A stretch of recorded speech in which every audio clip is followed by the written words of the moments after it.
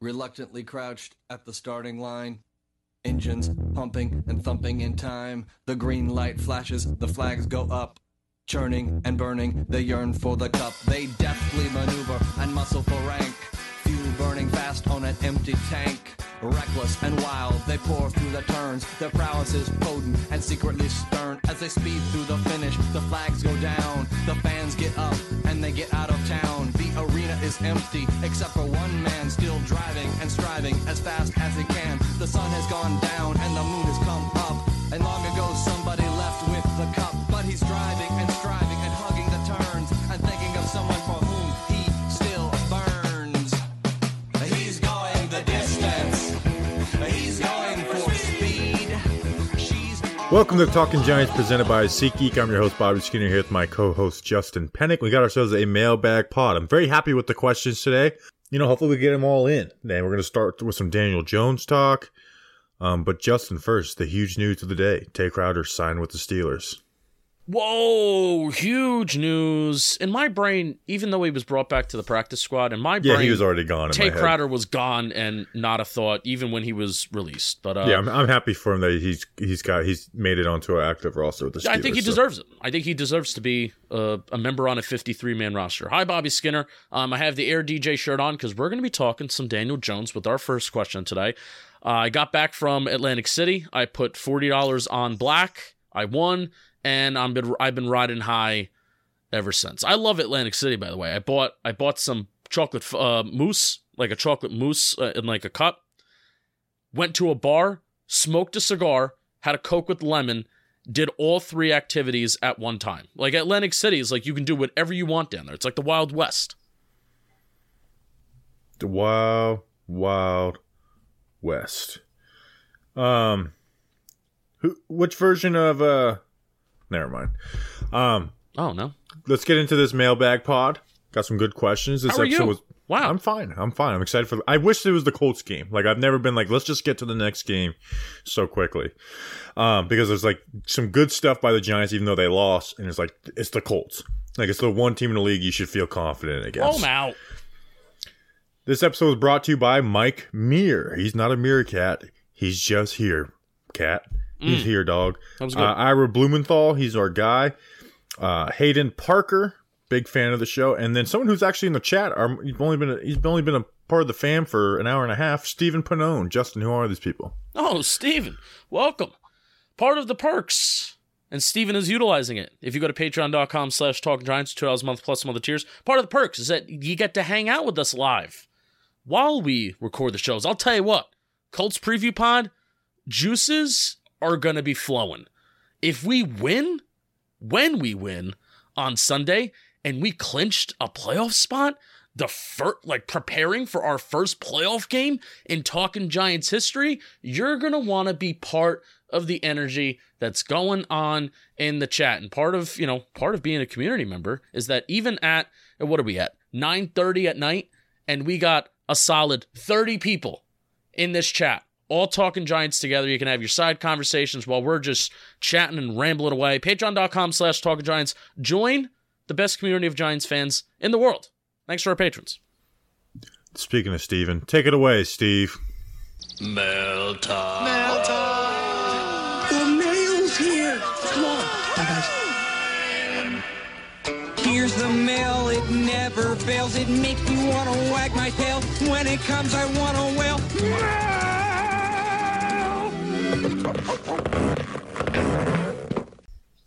Thanks, Steve from Blues Clues. Justin, let's get into the mail. First question. By the way, people who complain about the Steve from Blues Clues, the Blues Clues song, never going away. You're wasting your breath. It's literally never going away. All right, go ahead. Never going away. Never. People forget I sang it the first time we did it. Oh, wish we could do that again. You want to try it now? No. Clint Marks That's Clint the reason QB. I only did it one time. It went badly. At Clint QB. Disagree. What's holding you both back from saying Jones is the guy moving forward? I think it's a no-brainer. Okay, so it's been 2 weeks since I was like, you know what? Like, I'm going to stop beating around the bush. Like, I'm back in the defend Daniel Jones camp. Like, here's where I will say flat out to me. Daniel Jones is a good quarterback. Flat out. To me, he is a good quarterback. Now, is he a great quarterback? I don't think so, and I don't think he's going to be.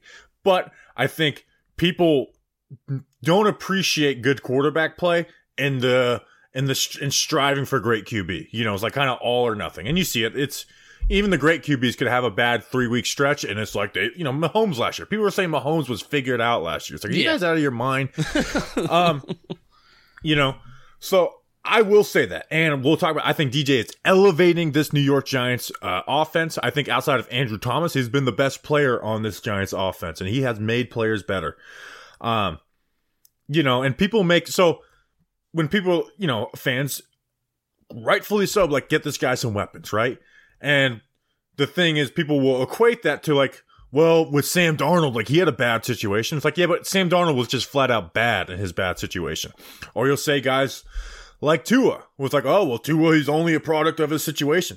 But here's the difference right now, Justin, is that Daniel Jones has one of, if not the worst situations in the NFL, and he's playing good with good coaching. Coaching, I think, is the most important thing for quarterback play. Yes. He's playing good. So it's not like he's playing bad and we're just like, oh, give him this. It's not like, if Zach Wilson was on this roster and he's playing bad, but we're like, we got to give him a chance, get him weapons, get him this, It's just, he's playing well with bad players around him, with bad offensive line outside of his left tackle and left guard the last couple of weeks, bad wide receiver play. Like he is elevating this wide receiver group. I've seen people like trying to give credit to the wide receiver group and give guys their credit where it's due. But in this season, Daniel Jones, Slayton is averaging 63 yards per game since coming back into the mix, which is his highest of his career. With 16 yards per catch, high of his career. On his highest catch rate, highest of his career. Isaiah Hodgins, who got cut by the Bills, who cannot get separation. This is a guy who really can't get good separation. He's not fast. He's averaging 44 yards per game on an 80% catch rate. He's been we'll talk about him later. He's been a huge upgrade over Marcus Johnson, but he has an 80% catch rate. And then when you put Richie James and Wan'Dale Robinson just fill in the blank for the slot position this year, 73 catches, 720 yards on a 77% catch rate. The tight end group has an 86% catch rate. Like, he is making the most out of a bad group of bad surroundings. So that's why I am in the camp of Daniel Jones is a good QB. Now, why I may not be full on like sign him, he's the franchise, is I don't think he's going to be a great QB, and I don't think he is a great QB, and I don't think he's going to be a great QB. But I think there's 5 to 7 of those guys in the NFL, and I think people get lost trying to find those 5 to 7, and they want to throw away a good. And just because you don't have one of those, I think 5 to 7 is a stretch, Bobby. But just because you don't have a Josh Allen, Patrick Mahomes, Joe Burrow, elite top tier quarterback, that doesn't mean that, the quarterback that you have doesn't matter and that you should just scratch everything and scrap everything until you can find that elite quarterback. That's just not real life.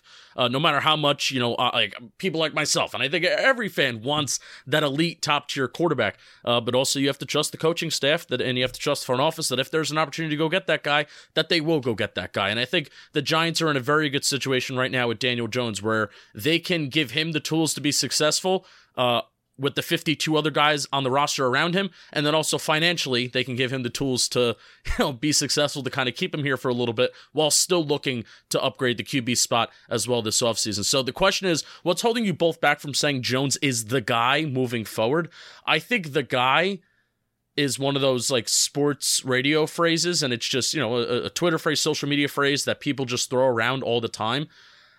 I think Daniel Jones can be a quarterback for the Giants that makes the Giants a successful team. They are a successful team right now, about to go to the playoffs. But I guess another phrase is, can Daniel Jones be a quarterback that will win you a Super Bowl? I don't know. I don't know if Daniel Jones can be a quarterback that can win you a Super Bowl, but he can be part of a team that can be contending for a Super Bowl. But Jones has deserved the opportunity to be here, at least in my opinion, for the next upcoming few years. He's deserved that opportunity. And Bobby, you've talked about just the lack of talent the Giants have on the roster around Daniel Jones. Arjun Manan put out an interesting, cool graphic today from PFF WAR and looking at wins above replacement. Non-quarterback wins above replacement. The Giants have the second lowest combined wins above replacement when you look at the non-quarterback position. So what that means is that the positions around the quarterback are not contributing a lot, and the Giants still have the winning percentage, and they're competing for the playoffs like they are right now. So I agree with you. Daniel Jones is elevating this bad roster, and he does deserve an opportunity to compete, be the Giants quarterback with a better roster. And he's getting through games damn near flawlessly. And the mistakes are not turnovers, like we are the best turnover team in the NFL. Yeah. By the way, side note, we have the least amount of turnovers in the NFL, yet Andrew Thomas still has more tackles than sacks allowed this year. He got hit 4 tackles. He had 2 tackles this past week, so he has 4 tackles on the season. So that'll be 2 years in a row, so don't give up a sack in these next 2 weeks, AT.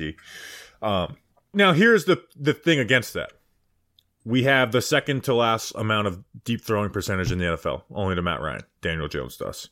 In 2021, he was the last. In 2020, he was 6th to last. Now, in 2019, he was middle of the pack, which, again, but he also had the turnovers in the middle of the pack. So, at some point, when the weapons are there, you've got to be taking shots. And I think part of that is the scheme, too. It's not but DJ does, there is not a game, but there is games, multiple games where there's 1 or 2 plays where it's man, you should have took a shot here.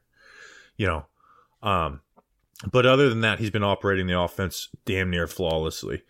And again, he is flat out elevating this roster. When people are can he elevate the talent around him? It's yes, once he had good coaching, he has now shown that he can elevate the talent around him. And coming into and I said it in our group chat, Justin, I was I kind of hate that I'm back in on Daniel Jones. Because in the offseason, it's okay, he's going to improve, but how much is he going to improve? And then also the Giants, like we said in the PPP, it's what does he have to do to come back? We're talking about do this better, but we're win. It sucks. It's not totally fair, but it's at the end of it, you got to win games. Well, guess what? They're winning games, and he is winning games with bad talent around him. So to answer the question, I will flat out say I think Daniel Jones is a good quarterback, but I want there to be more aggression in his game next year. And, once there's weapons around, it can't just be he's looking good on film. It's gotta show up in numbers and stuff because you could still point, if you wanted to, you could point to, we're the 28th in passing offense. 20th and we in don't points throw the per ball. game, stuff like that. Yeah. But at the same time, it's you know what? He's 11th in total QB yards this year when you include rushing. And I think we shouldn't people try and take away the rushing element for quarterbacks. You can't. I've been a huge advocate that you can't take it away. If you can't take away rushing, then you can't be excited about Justin Fields. You can't think Lamar Jackson's a great QB. So you can't take away that. Takes away part of Josh Allen's game too. I think there's 3 QBs in the NFL right now that have, and somebody on Twitter actually gave me this Jalen trivia Hurts question. Too. Jalen Hurts, Josh Allen, Daniel Jones are the 3 QBs in the NFL right now that have over, I want to get this number right, that have over 3,000 passing yards and over 600 rushing yards. That's it. It's part of DJ's game, and it's a valuable part of DJ's game. And he stayed healthy too. Which has been a huge, huge part of Daniel Jones' season. Is that if he didn't get hurt last year, I think there'd be his year last year ended on the sourest of the part of the season. Oh yeah, because he was playing well, and then his last 2 games were not good. The Bucs game, which was horrible, and then the Eagles game, even though we won it. He missed, but he got injured on the second play, and we're why is he's just missing compared to other games? But nonetheless, next question. Next question. What's your worry level for Evan Neal compared to Andrew Thomas at the end of year 1? Nick Young asked this at NickYoung_44. So, Andrew Thomas is a reason why Evan Neal deserves patience. And Evan Neal does deserve patience. He's a rookie. I feel like there's a but, though. Well, here's the but. It's just because Andrew Thomas is great now doesn't mean that Evan Neal's going to be great. Correct. Andrew Thomas, again, is the reason why Neal deserves patience. He's not the reason why Evan Neal's going to be great. Evan Neal's got to improve on his game to be great. And here's where... But people also forget that Andrew Thomas showed growth his rookie year. I had this point... And linear growth, too. I had this point online, this weekend. I had the tweet that I said I think the Giants should consider not benching Evan Neal, but taking Evan Neal out of the game. Like, I feel like benching has this connotation of we're putting you on the bench simply because of bad play, and you're not coming back in the game.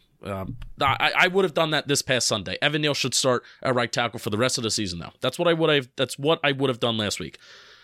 But people keep on saying, well, Andrew Thomas was bad his rookie year. Andrew Thomas was bad his rookie year. Andrew Thomas was bad during the first half of his rookie year. And then, like Bobby said, he showed that linear growth. We are not seeing the growth and the progression of Evan Neal. So that's why, in my brain, which may be different from Bobby's, my brain doesn't go to, oh, we may see that Andrew Thomas jump at Evan Neal, because we're not even seeing that progression and that growth right now from his rookie year. Do I still think Evan Neal could be a quality, solid player for the New York Football Giants? I still think he will be. Absolutely, because he's not Eric Flowers, and from everything that we know, the dude's going to work hard to get better. And also, his problems seem to be fixable.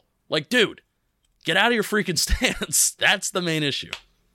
Yeah, so Thomas, after 7 games, got better. He had a bad game versus the Cardinals mixed in there.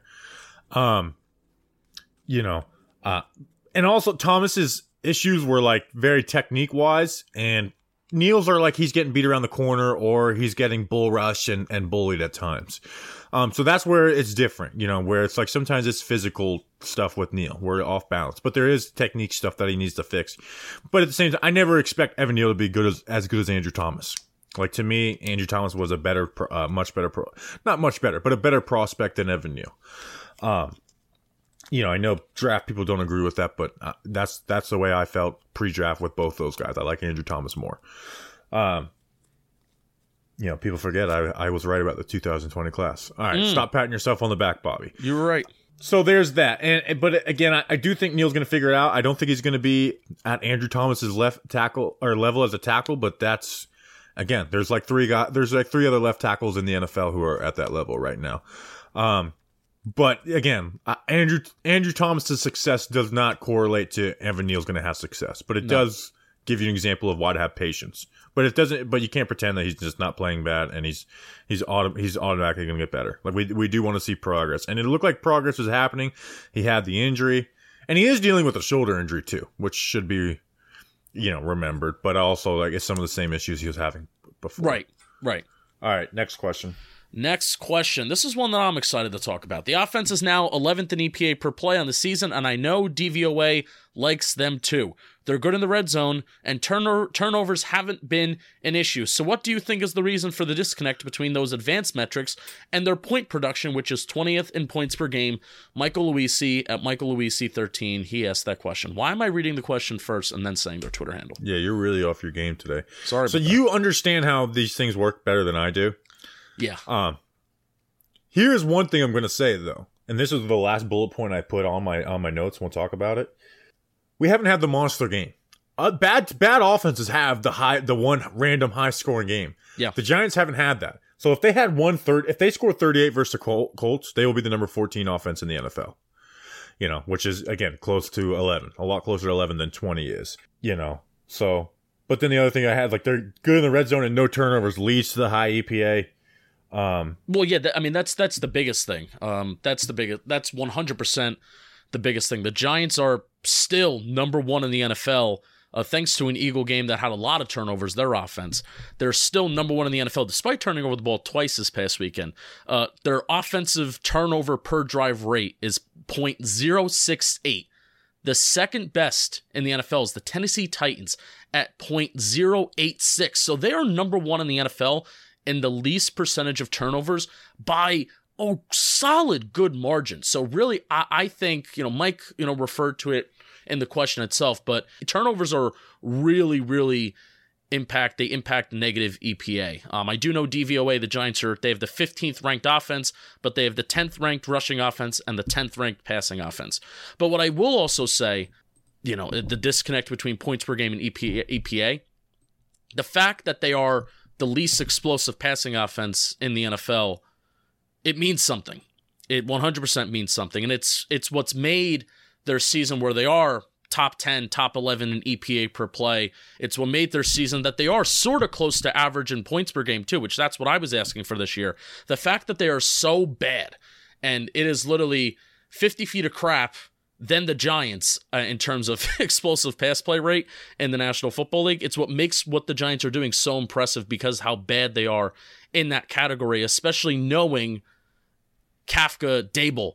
That's where they're coming from. They're coming from systems that they want to be explosive, and they were explosive, and that was the reason why those teams were winning games. I have some other stats on, just how important explosive plays are, but I want to get your thoughts before we talk about more.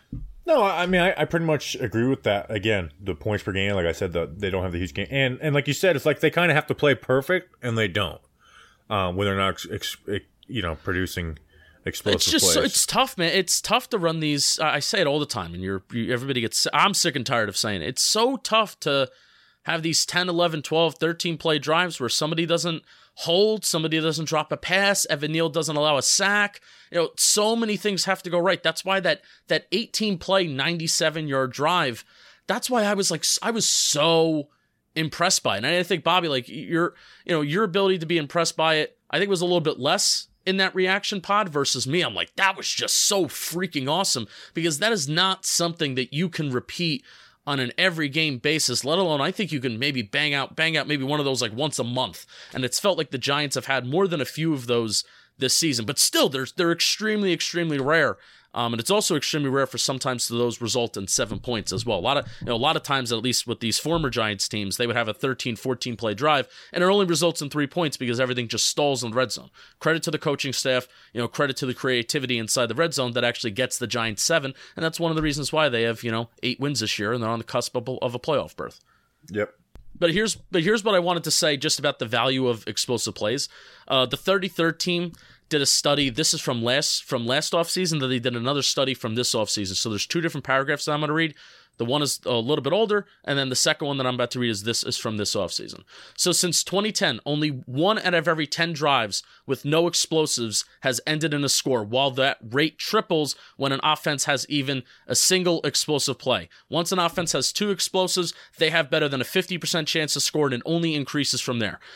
Similar to how I count an explosive play, I count a running play of 10-plus yards to be a quote-unquote explosive play, and then they're considering here a pass play of 15-plus yards to be an explosive play. I consider, and I really chart it myself, a pass play of 20-plus yards to be an explosive play. So it really just jumpstarts everything. Now, this is actually something that I want to do this year, and maybe Mailbag next week I'll be able to fully report on it. But the Giants last year, in their 4 wins, 61% of their yards came from explosive plays, while their losses saw a rate of 43% of their yards coming from explosive plays. And that difference was 18.4%. That was the largest difference in any team in the NFL. The Giants offense last year desperately needed explosive plays to be successful. Think of the Saints game. Think of all the games that were super, super bad. And, I don't even know for the second half of the season, those explosive play videos, they were probably like 45 seconds, 30 seconds or less, versus that Saints game and the Vikings game. The explosive play clips that I compiled were like 2 minutes long, and they were pushing that 2-minute, 20-second boundary of these Twitter videos. That's what we want. The Giants offense also this past Sunday against the Vikings had their most 20-plus yard plays in a single game, and that doesn't count garbage time against the Lions. So I talk about it all the time. Explosive plays are really, really important. And I honestly think, even though the Giants EPA-wise, DVOA, top 10 in that range, if you get those explosive plays, we will see the Giants offense be pushing top 10 in points per game, more 30-point games, et cetera, next year. We got to do it. Next question. We gotta do it. I can now very much understand why people hate when I ramble on about stats, because it's that was good. Big Dash Knows at Big Dash Knows. I just want the musical chairs to end. Does Ben Bredesen get the start at left guard? And how do you feel about Gates taking over at center? What's going on with Ben Bredesen, Nick Gates, John Feliciano, Mark Golinsky, Bobby? So I thought about not putting this question on here because we've done this for over a month straight in the Mailbag pod. Yeah. And it's we try to not double up on topics, even 2 Mailbag pods in a row. But you know what? It's too important to not talk about it. Nick Gates his first 2 games at guard weren't great. Not horrible. They weren't as bad as Galinsky, but they weren't great. It wasn't the type of tape you just like, man, this is awesome. Like his center tape versus the Cowboys, like was awesome. Like that was sick. The past 2 weeks at guard, he's been rotating. He's played really well, especially in pass protection. And then Bredesen, had some shaky moments in this past game, but he's like overall better. So here's the thing. It's just too important to not talk about this. We have enough of a sample size. Bredesen is back from his injury. That Nick Gates should be the starting center, and Ben Bredesen should be the starting left guard. We are getting into nut crunching time. We're not getting into it. It's here. It's here. And one run, one pass can make the effing difference between winning and then losing, between living and dying, to quote my good friend Al Pacino. Seriously. And it's too important to play favorites. It's too important to be, these are my guys. And I told this guy he'd be the center, and this was our free agent piece. You've shown the balls to get rid of guys that didn't fit. Well, guess what? Guys aren't fitting right now. They're the guys you brought in. Time to start Nick Gates as center. These guys are younger, and they are better. They are younger and better, and it's time. Stop playing favorites. Stop picking your guys over their guys, over the old guys. Nick Gates should be the starting center. He fought back from a broken leg, shouldn't have even been playing, and he's playing better than the guy you brought in to be the starting center. Ben Bredesen was with the 3rd team in training camp when it started, Justin, when we were there. It was an afterthought. He is your best guard right now. Play him. Play these guys for the playoffs. Invest in the future while playing these guys. Nick Gates is center, Ben Bredesen a left guard. It's got to happen. It's got to happen. And we've got enough of a sample size to where not doing it is picking favorites. Yeah, Nick Gates has only allowed 1 pressure over the last 2 weeks in 37 pass rushing snaps. Has only allowed 1 QB hurry, no sacks, no QB hits allowed. I agree with you, man. What is there to say? What's there to say? Ben Feliciano Bredesen got bullied on some plays last week. And again, center is an easier spot to play than guard. Yeah. So like Gates, Feliciano's numbers should be a lot better than Gates's. And then you compare Gates's guard numbers versus like other centers in the NFL, and they're right there towards, like in the top half of them. Like he needs to play. We've got enough of the sample size. These guys are back. These guys are back from their injuries, different injuries, but they're back from their injuries. Play them. They're younger. They are better. They have better ability, just athletic ability, better strength. It's time to play them. And I'm not even asking for Mark Galinsky to be benched, but you should bench Feliciano. He's a 1-year stopgap.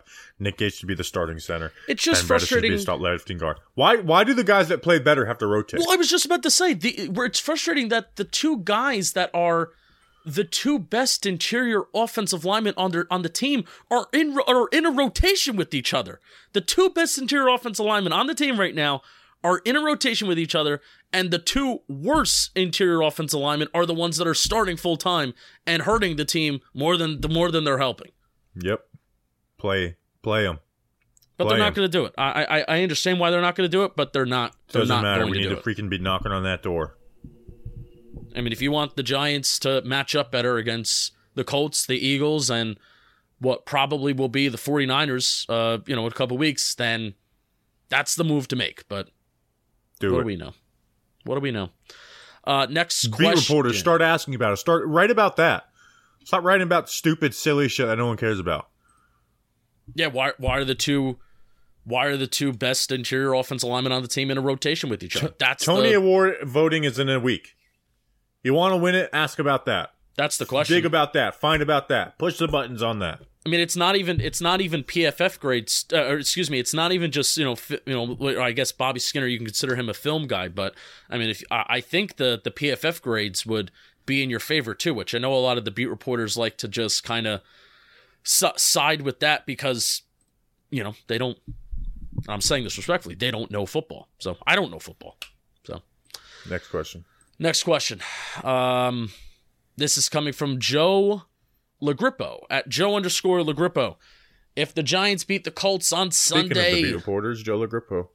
Yeah. If the Giants beat the Colts on Sunday, I'm going to change that to when the Giants beat the Colts on Sunday. Would you / do you expect the Giants to rest some of the starters in the final week of the season if it's virtually meaningless? Yeah, I'm with the way the Giants are so thin. Like I put together a list. I would rest Kayvon, Aziz, Leo, Dex, so the whole front four. Adore, assuming that he can get back this week. Neil, because he's dealing with an injury. If he wasn't dealing with an injury, I wouldn't. Saquon. And then DJ, I think I would bring DJ out there and maybe play him for a half or something. Yeah. But if they win, and honestly, like, even if the 6 or 7 seeds at stake, like, I just think your health is much more important than having a higher seed than the 7 seed. Like, I know facing the Eagles in the second round would be the worst. Like, you'd much rather face the Vikings or 49ers or whoever, or a wild card team that wins. But in all reality, the 7 seed in the NFC is probably going to lose too. I don't know. But no, I think the Giants' injury issues are way too, they're way too thin. I would rest those guys. According to Football Outsiders, the Giants have an 82% chance of getting the 6th seed, and they have they have it listed here a 9.6% chance. I don't know why that doesn't add up to 100. Something must, I don't know. They're going to get the 6th seed. They're going to get the 6th seed. People were talking about resting starters this week, and they were asking about that. No. I'm like, no, do not. No, that's insane. Do that. We got to win to make the play. Yeah. You know what's crazy? I don't even know if they would. I would sit Leo in this hypothetical situation. I would sit Leo. I would sit Aziz. I wouldn't sit Kayvon, and I wouldn't sit Dex. I would just, I would limit their reps. I don't think they can, because think of this active 53-man roster, and think of just how many guys, especially on the interior, like is Justin Ellis, Henry Mondeau, and Ryder Anderson going to be the only 3 interior defensive linemen active? I mean, think of how many guys on this 53-man roster that we see every single week in big-time, high-leverage situations. Like, there is no, wow, the Giants have this interior defensive lineman on the team that just never plays. They have this, they have this Joe Schmo that just never plays. We see guys, relevant guys, especially on the defense side of the ball, every single week. And it's crazy. It's crazy how much of the depth chart the Giants have to use this year. Yeah. Yeah, but I would try and, like you said, maybe not full on, just not play them, but like you said, limit their reps. Yeah, and I would do the same thing with Saquon. And Dex under 50%. It'd be funny, just play Kenny Galladay 100% of the snaps versus the Eagles. They should. Why not? But we are getting a little ahead of ourselves. Yeah, we are. Did you see Marcus Johnson? Marcus Johnson was on the field running some deep concepts. I think 2 out of the 3 plays that he was on the field for, Daniel Jones had running plays of 10-plus yards. So there you go. If you're the Colts, Jeff Saturday, make note of that. If Marcus Johnson's on the field, Daniel Jones is going to take off and scramble. And then Kenny Galladay was on the field for 2. Richie James, explosive play, cleared him out, cleared space for him. Yeah. Yeah, basically both those guys are like, all right, go clear space. That's seriously what their roles were on Saturday. Speaking of wide receivers, the Funk at Junior_Giants. What do you think on the offense, or who do you think on the offense, aside from Saquon Barkley, should be used more? Primarily as a wide receiver 1. Is Slayton still that guy? Or has Isaiah Hodgins started to show more lately? And is it possible he could be the main target moving forward? I wanted to turn this into a wide receiver 1 conversation because Hodgins is the shiny toy right now, and he's coming off of his best game, even though it's less yards than Richie James. But I want to set the narrative. Darius Slayton is still clearly the best wide receiver on this Giants roster. Yes. But Hodgins is very valuable because he's a huge upgrade over Marcus Johnson. Hodgins is good in that, one in his releases, the subtleties of route running to get a bit of separation. And again, he's got an 80% catch rate with the Giants, which is, for an outside receiver and a guy who's not a separator, that's insane. He also doesn't have a single drop. And Marcus Johnson, I feel like, how many targets does he have? I felt like drops were an issue for Marcus Johnson. Dropped the touchdown essentially versus the Jaguars.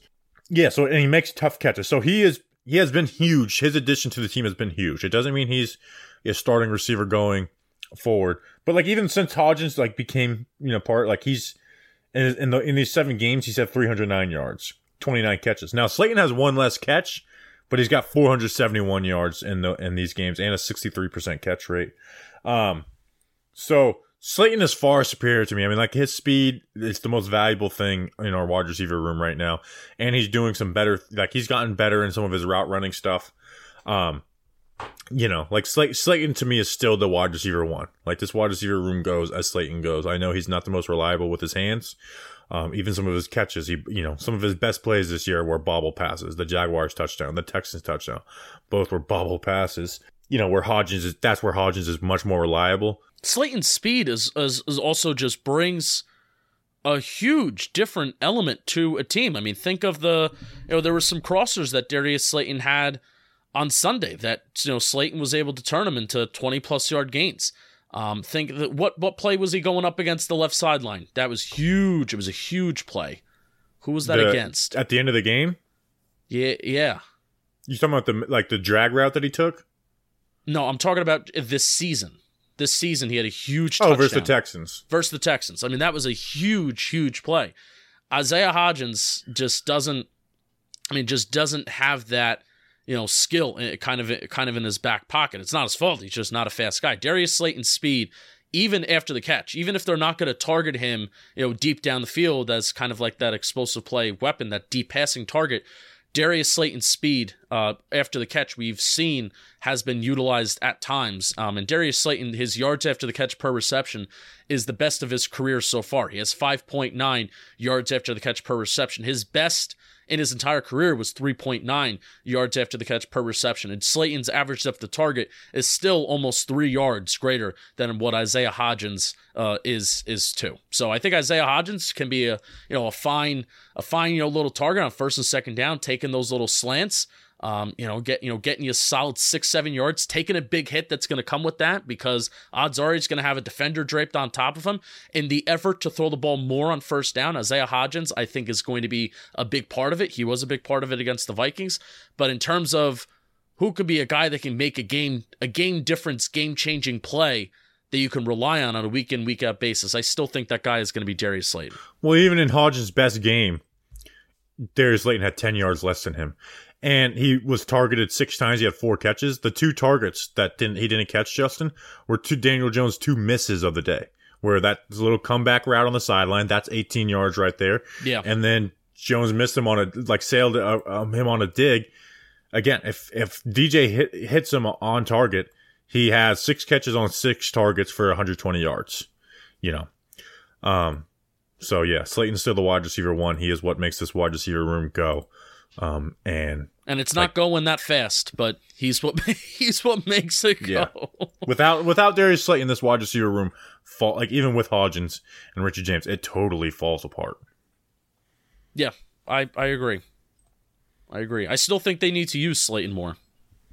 I think they're using Hodgins just fine, and the volume that he's getting, I still think they should be using Darius Slayton more, and utilizing him on crossers, utilizing him. That comeback was pretty sweet. That's not something that we've seen. At least I don't know if they've run it a lot, but we haven't seen that. We haven't seen Daniel Jones target and throw that route, especially on third down. So I think he could sell that route beautifully. Where if you're afraid of Darius Slayton's speed, he's running. He gets to the sticks a little bit past the 6. He sells like he's going vertical, cuts back, does that comeback route. Daniel Jones hits him on the sideline. That could be a play that is a dangerous play, and it's a great way to move the chains whenever the Giants kind of need it. So I think they should be using Darius Slayton more in a lot of different ways. Yep. All right, next question. Next question is coming from Mark Breer at MJ Breer. What has impressed you most that this coaching staff has accomplished with this roster? Love what you guys have done this year and looking forward to talking Giants in 2023. Talking Giants versus the goddamn world. Can I take this first, Bobby? Yeah. So, I'm going to bring the front office involved in here as well. But what's impressed me the most is how the coaching staff and the front office have really been able to communicate with each other.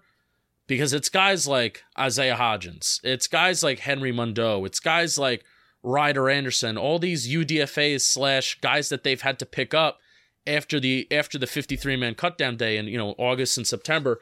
It's all these guys that really have made the difference in the season. Jason Pinnock being another guy coming in when Xavier McKinney has gone down. All these guys have been the difference this season. And for the coaching staff's ability to articulate maybe what they're looking for, get these guys involved, and when they're actually signed, when they're brought up, you can say that they have no choice, but they could have easily just put Kenny Golladay out there for every single game, every single snap, and he would have sucked. Instead, they found guys that they liked. They found guys that they wanted to put in there, and it's been working enough to win football games. And the Giants are on the cusp of a playoff berth. So that's really, rather than just schematically or getting the most out of players, it's been how can they communicate with the front office on what they're looking for with the limited resources that they have. That has been the thing that has just impressed me the most. Mine, though, is the DBs. Like, getting these DBs up to go. Even without Adoree Jackson, they're giving up 225 passing yards per game. That would be 20th in the NFL for passing yards. No, with our starters, we were worried about the passing defense. The Ravens had the dead last in passing defense last year with Wink Martindale.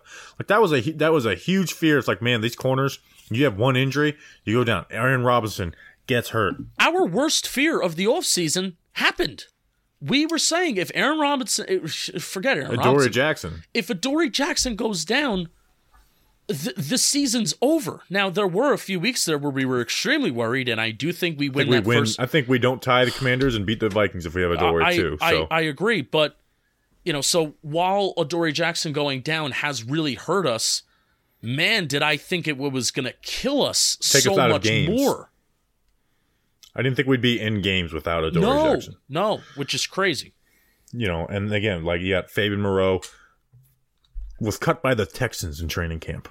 The Texans are bad. Pinnock cut by the Jets. McLeod cut by the Bills. And these guys are starting for us right now in a freaking playoff push. So again, they've gotten street players out there to be able to at least be able to hang with teams defensively, not dominate, but hang with teams. The league's best kept secret is Jerome Henderson, and I hope he go. I kind of hope for him that he eventually does go somewhere, because I think he deserves it. We've seen what he's been able to do with the DB room with with Patrick Graham the last couple of years, but I also hope selfishly for us Giants fans that Jerome Henderson doesn't go anywhere.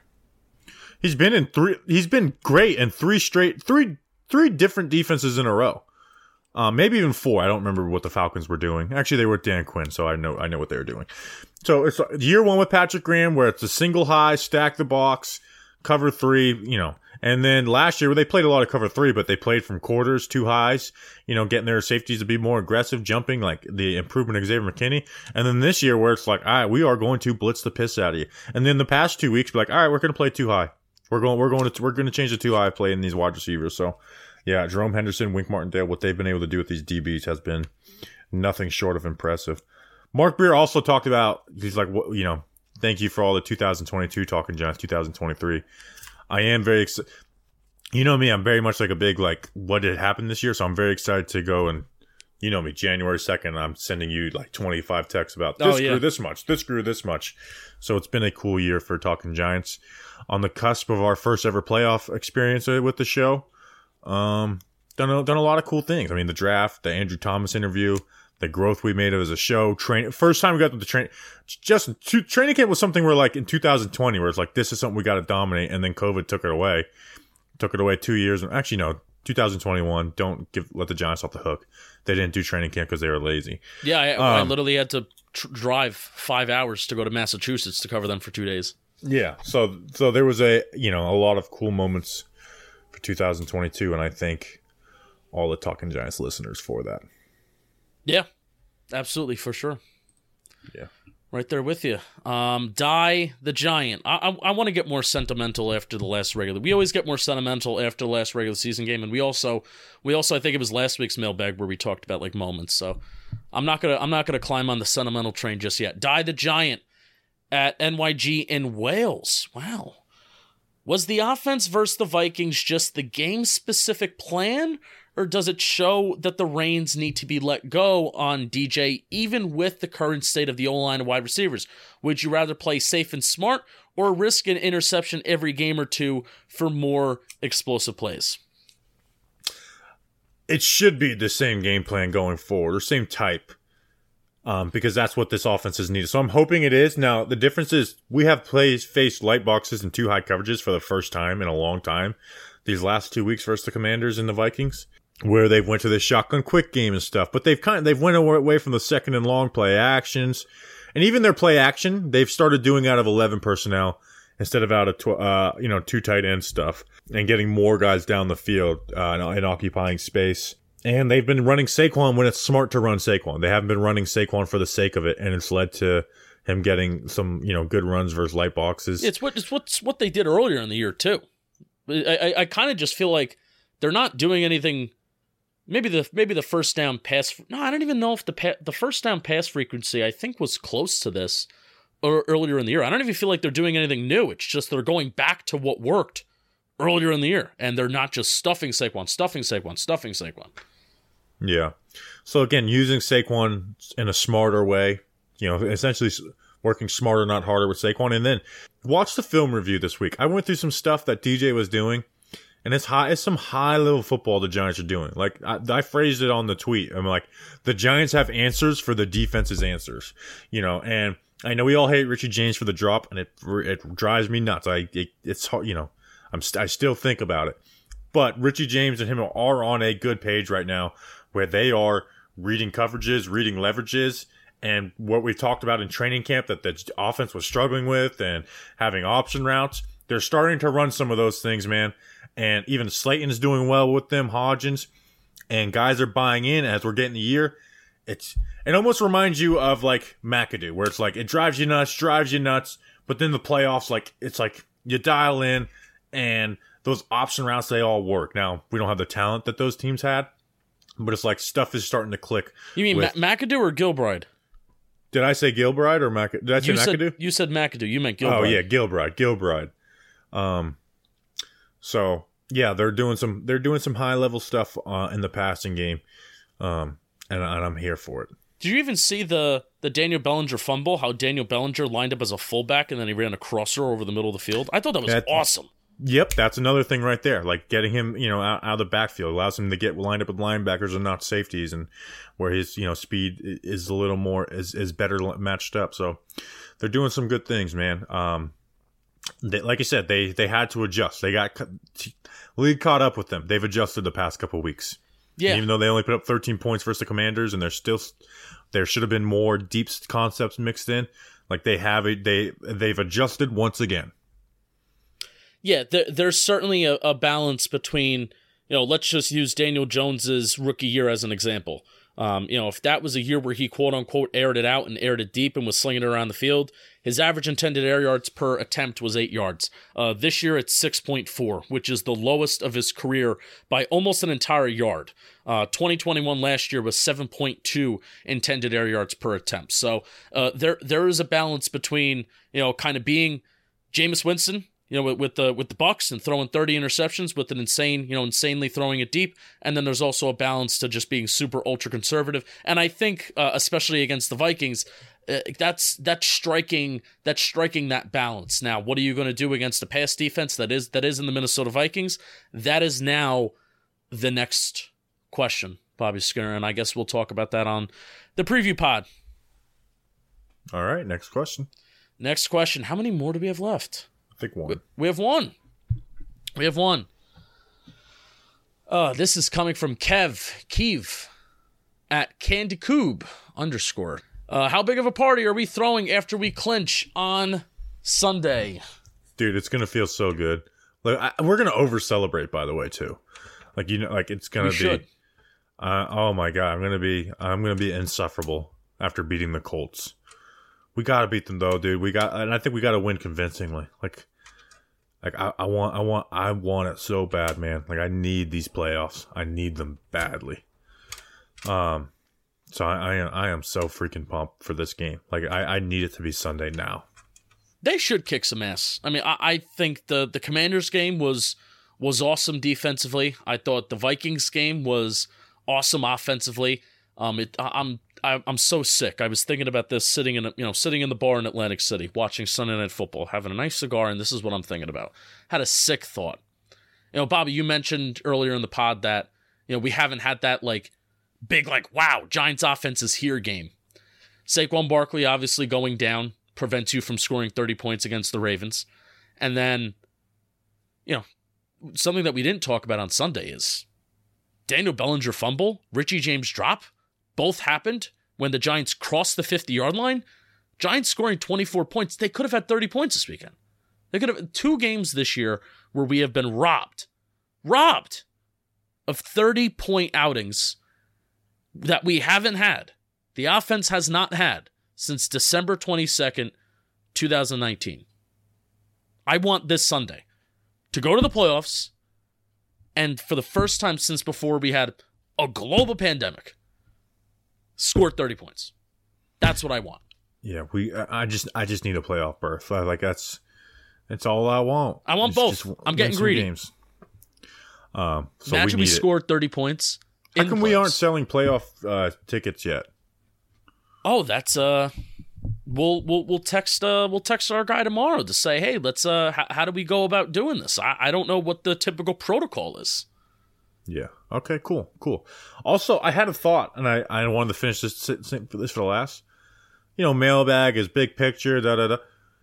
For the playoff game, what do we do for the mailbag pod? Do you think should we stream? Should we have a guest on and stream and then just put it on? I was podcast thinking apps? maybe doing a guest for the mailbag pod. Oh, a guest for the mailbag pod. Well, instead of a mailbag, maybe we'll do a guest and then some mailbag questions, old school talking. Because it's let's go through the questions. What is stopping you from saying DJ's the guy? EPA, Gates versus Brett.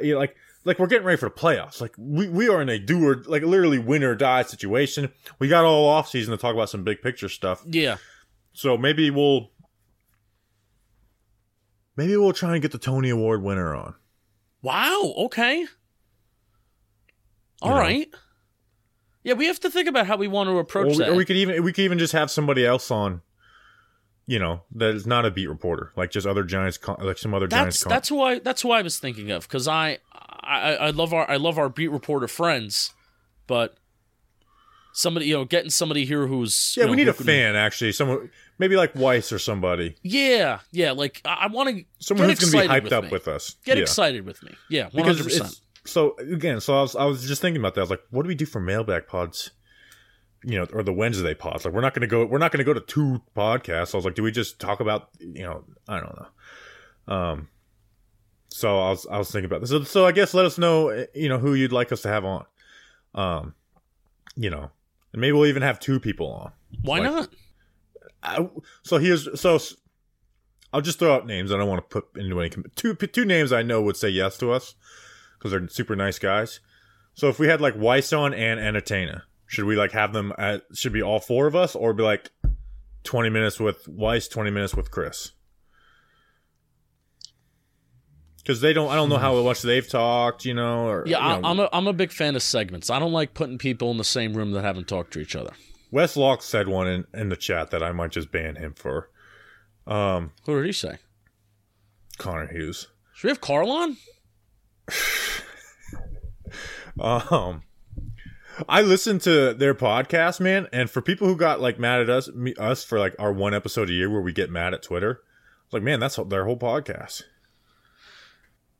Carl Banks and I both also used the same phrase about talking about special teams. It was pretty funny. But you know how it is. It's we each have, I think we each have once every other year where it's you just have a meltdown of social media and on the podcast. Yeah, and we people get mad at us. But I like that they do, because it puts it in perspective. It's do your job. Yeah, I try. I try not to really, and I think you do it a little bit more than I do. I try to put you hey, don't do that. It was the Bucs game 2020. That was an all-time meltdown. Monday Night Football, and then after that was Daniel, because that's the only time where Daniel Jones has been flat out bad for his career. it was like the first half of 2020. And that was like a cherry on top. Like, man, it's all coming down. Like, after that game, I had to be like, we cannot have podcasts where we are just reacting to what Twitter says. We can't do it. We got to think with our brains, see what we're seeing with our eyes, and talk with the brains and root with the heart. That's what you got to do. So yeah, we'll do something different than a mailbag. So one more mailbag pod of the year, and then we'll do an off. Hopefully, it doesn't matter. Like, I don't want it to matter. I want to coast. I want to coast into the postseason. I want to celebrate for 2 weeks that we made it, and then get ready to fucking go to war. Dude, we are like banking. We have to beat the Colts. Like, you could tell in our tones, the dismissiveness. Like, we are totally like, if we lose this week, it will be a meltdown. We're not gonna. There's no excuse to lose to the Colts, and we'll talk about that more on the preview pod. No way. All right, so we will see you guys on Friday for an epic preview pod. We'll see you then. We love you guys sincerely. Let's go, Big Blue.